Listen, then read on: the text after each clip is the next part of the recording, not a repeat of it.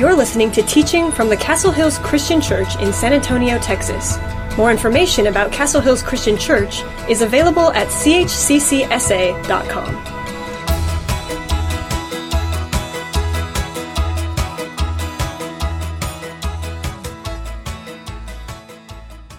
This morning I want to start off with a question. What comes to your mind when you hear the name Judas? And just shout it out for me. When you hear the name Judas, what do you think of? I didn't hear any of that, what you said.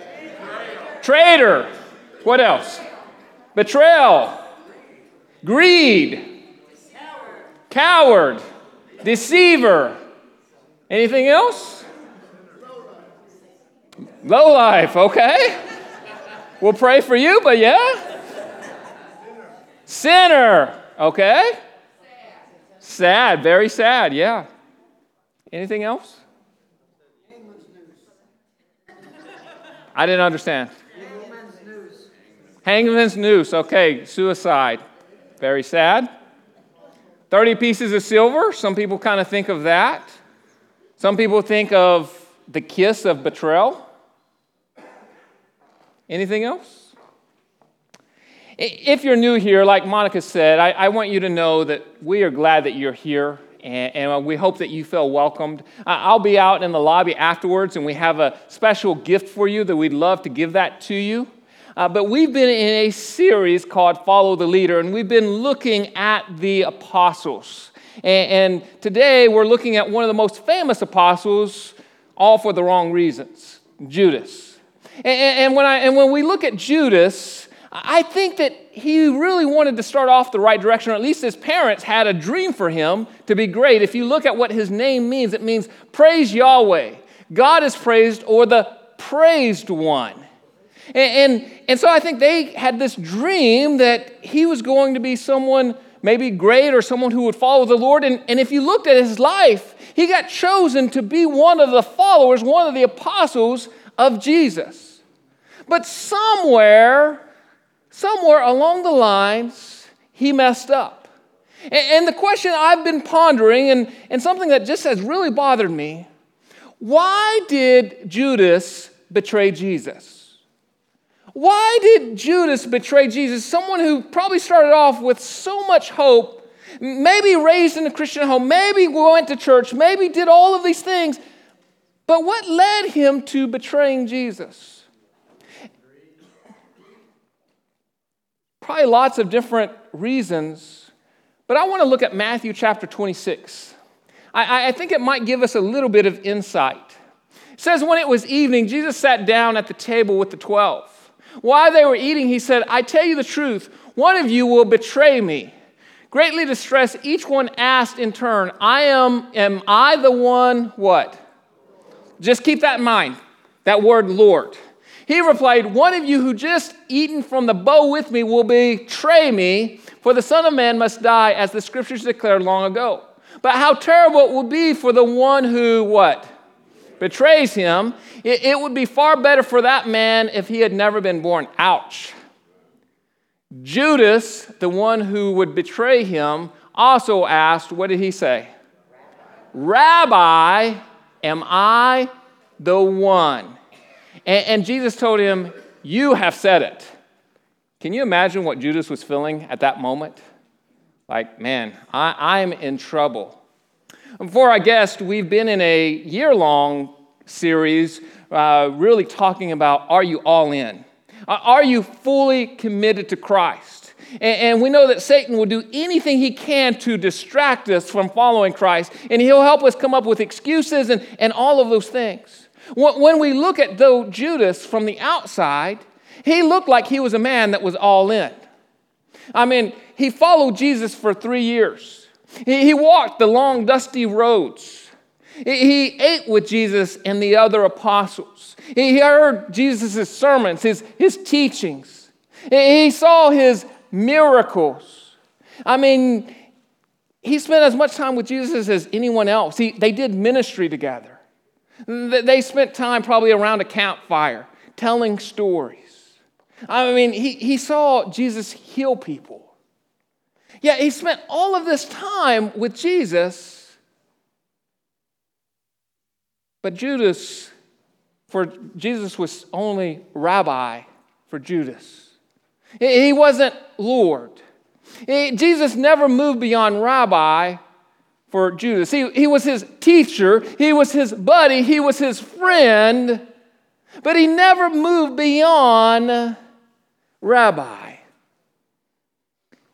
He never became Lord of his life. What's it mean for Jesus to be Lord of your life? It means surrendering everything to him. The decisions that you make, you go and you consult with Christ. The person that you marry, the friends that you have in your life, the college that you go to, your job, your money, the house that you buy, the car that you buy, anything that's a part of your life, you surrender to God. Your kids. You surrender and you say, Lord, I give it over to you. I trust you with it more than anything else. But this is hard for us, isn't it? And I think it was hard for Judas to surrender. And as I looked at Judas, and we think, man, he's this evil person, this guy that betrayed Jesus. He's this villain. I mean, he's this lowlife. He's this scum. But then when I began looking at his life, I realized, you know what? If I'm honest, I probably have some characteristics of Judas in my life. Do you ever have a hard time surrendering everything to Christ? I think you probably do. I know that I have a hard time at times surrendering. And sometimes I'll say, Lord, I give you all my life. And then if you're like me, you go back and you take a couple things. There's been times that I think, well, God, I can fix this, and if I need your help, I'll let you know. I'm sure none of you have done that.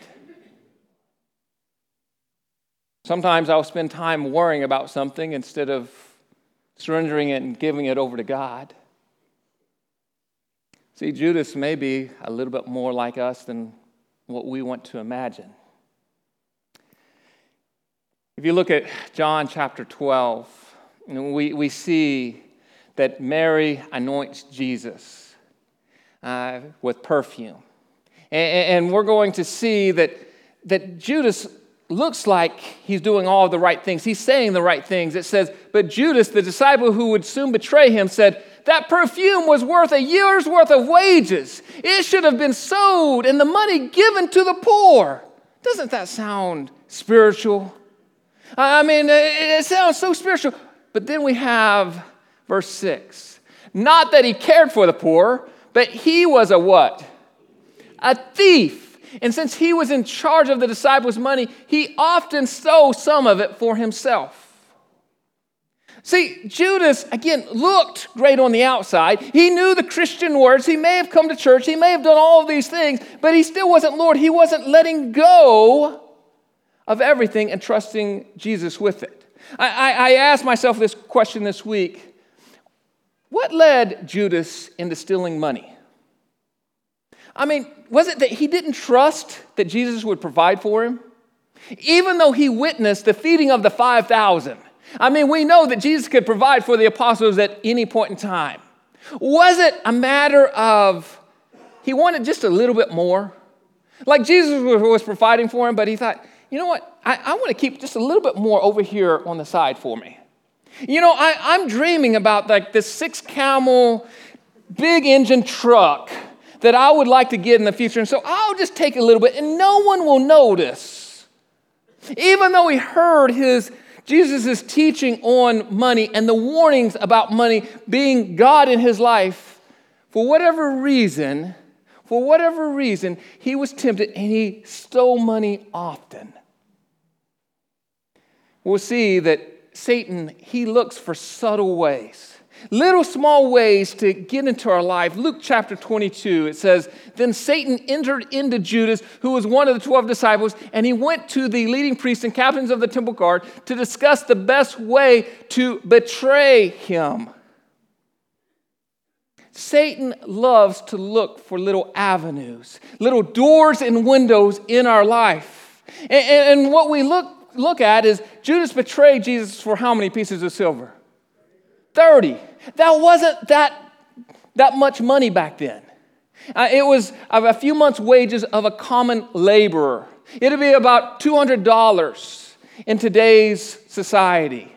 In the Old Testament, if your animal gored and killed a slave, then you had to pay the 30 pieces of silver to the owner of that slave. It wasn't like winning the lottery, like where he was going to be set for the rest of his life.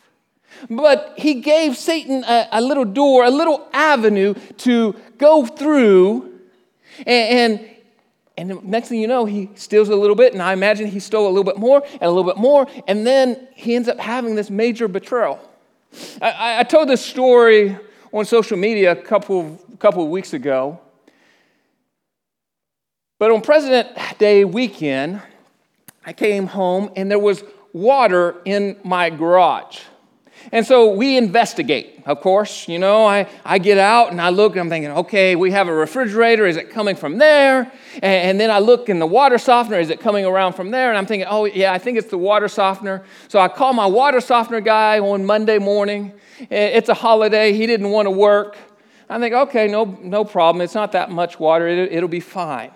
I come home from church on Monday, and now I don't just have water in my garage, but I have it in my laundry room.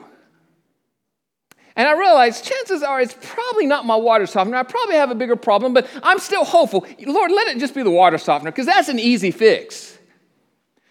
But we have Life Group, and that's our small group ministry, and people are coming over to my house, and as we're watching the video, I can see in the corner of my eye, there's more water coming in front of our fireplace.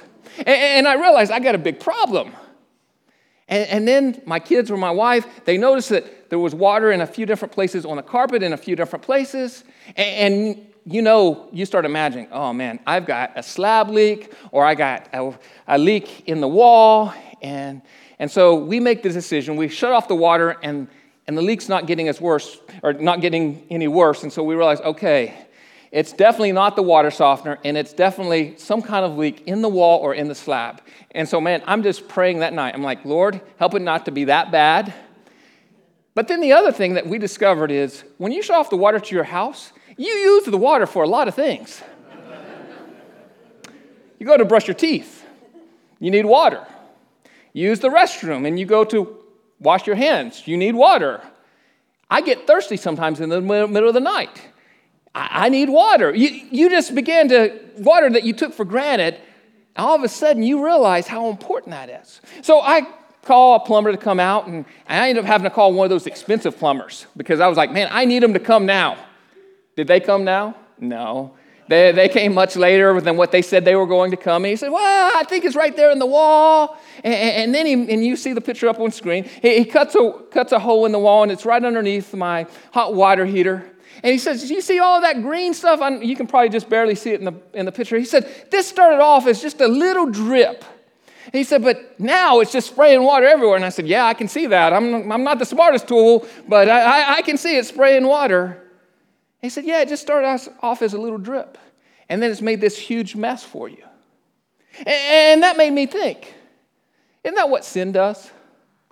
It just starts off as just a little drip, and then it makes a big mess. We see it all the time in life.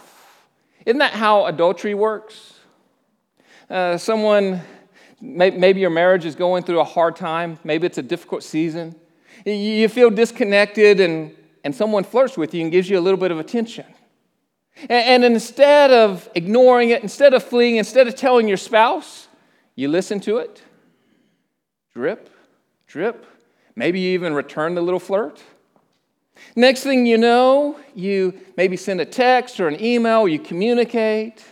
Maybe they brush up against you. Maybe you find time to have lunch or something like that. And next thing you know, all those drips turned into a huge mess. And then you come and talk to me and you say, well, how did this happen? And I say, it all started with the drip. Isn't that what sin does? It starts off just small, just a little drip, and if we don't fix the drip, then it turns into something big and messy and ugly. I think that's the same thing that happened with Judas. It was a little drip. He had a little bit of greed in his life. He didn't deal with it. He stole a little bit, and he didn't deal with it.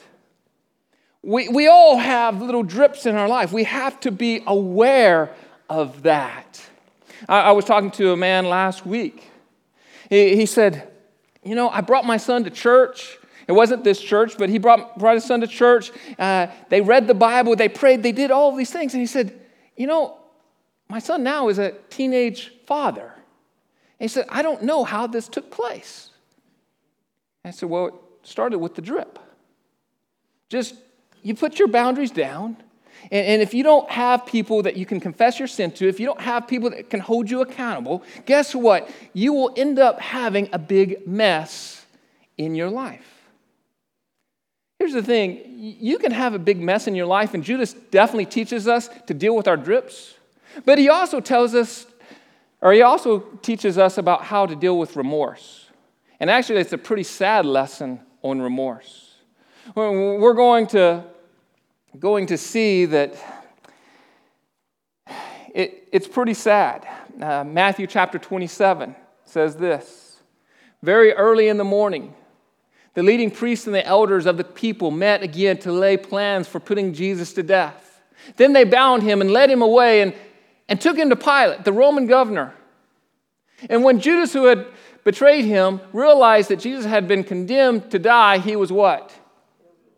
Filled with remorse. That's a good thing, right? When you do something wrong, when you make a bad decision, when you make a mistake, you want to be filled with remorse. So he took what? 30 pieces of silver back, the money that he got, he took it back to the leading priests and the elders, and he says, I have sinned. I mean, yes, Judas, in our minds, he's a villain, he's a bad guy, but we got to realize he had remorse. He confesses that he has sinned. He declares, for I have betrayed an innocent man. He realizes that Jesus didn't do anything wrong. What do we care? They retorted. That's your problem. That's your religious leaders right there. Man, you got to love those guys, right? I mean, way to show compassion. Then Judas threw the silver coins in the temple, went out, and hanged himself. Isn't that a sad scripture? I mean, if we've been affected, some of you in this room, you've been affected by suicide. And you know the pain, and you know the suffering, and you know that that's not an easy thing to go through. And as I thought about this, I thought about the two different types of remorse. There's a good remorse and there's a bad remorse. Benjamin L. Corey says, good remorse is behavior-focused and inspires change. But bad remorse is self-focused and invites what? Shame.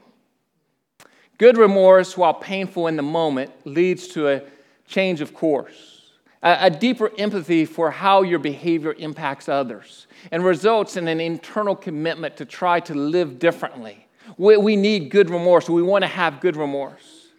But bad remorse is equally painful in the moment, but leads to a different result. Instead of focusing on our behavior how it impacted someone and wanting to live differently as a result, we internalize the behavior and subconsciously allow ourselves to take on the identity of our behavior.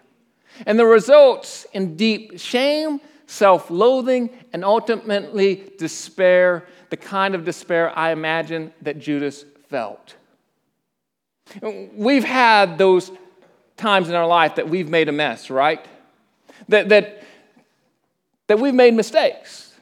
And sometimes we can go back and we can fix those. We can go back and say, hey, I'm sorry, and we can do everything that we can to repair the relationship or the situation. But there's times that we've made mistakes that, you know what, no matter how many times you say you're sorry, you just have a huge mess on your hands. And I feel like that's where Judas was at. Judas began to have this remorse as his identity. He was wearing the shame. Remorse is that voice in your head that will tell you one of two things. Good remorse says, I did this, I regret the pain I caused, and won't do it again. While bad remorse says, I am this, and I hate myself for it. Some of you this morning, you're struggling with some bad remorse. Satan is telling you that you're filled with shame, that you're no good, that your identity is by the actions, by the choices that you've made. And what I want to remind you this morning is that Jesus is a great restorer. And he takes messes and he restores you and restores the situation in ways that we don't even think are possible. You know, Judas wasn't the only one that made a big mistake. We know that Peter also denied Christ. And we're going to talk about this especially around Easter time. But Peter was restored and he found forgiveness. Some of you this morning, you need to find forgiveness. You need to let go. You need to surrender everything. You've surrendered a lot of things, but that mistake, that choice, that messy situation, you've held on and it's just been eating you up. I want to encourage you to let go, to take those chains off. I want to encourage you to let that good remorse have you repent, to confess your sin, to examine those drips in your life, but to let go of the bad remorse. I want to leave you with three questions that I would encourage you to write down in your journal. Is Jesus my rabbi or is he my Lord? If he's Lord, are there any areas that I need to surrender to him? Is there any areas that I have surrendered to him that I've taken back? Are there pathways? Are there doors? Are there windows? Are there cracks in my life where Satan tempts me? Where are the drips in my life? What areas that am I tempted at most? Is there a time that I'm tempted most? And then thirdly, do I have any bad remorse that I need to let go of? Am I holding on to shame? Who can I encourage and to let go of bad remorse or shame? See, the cross, Jesus died for your sin, and you're free.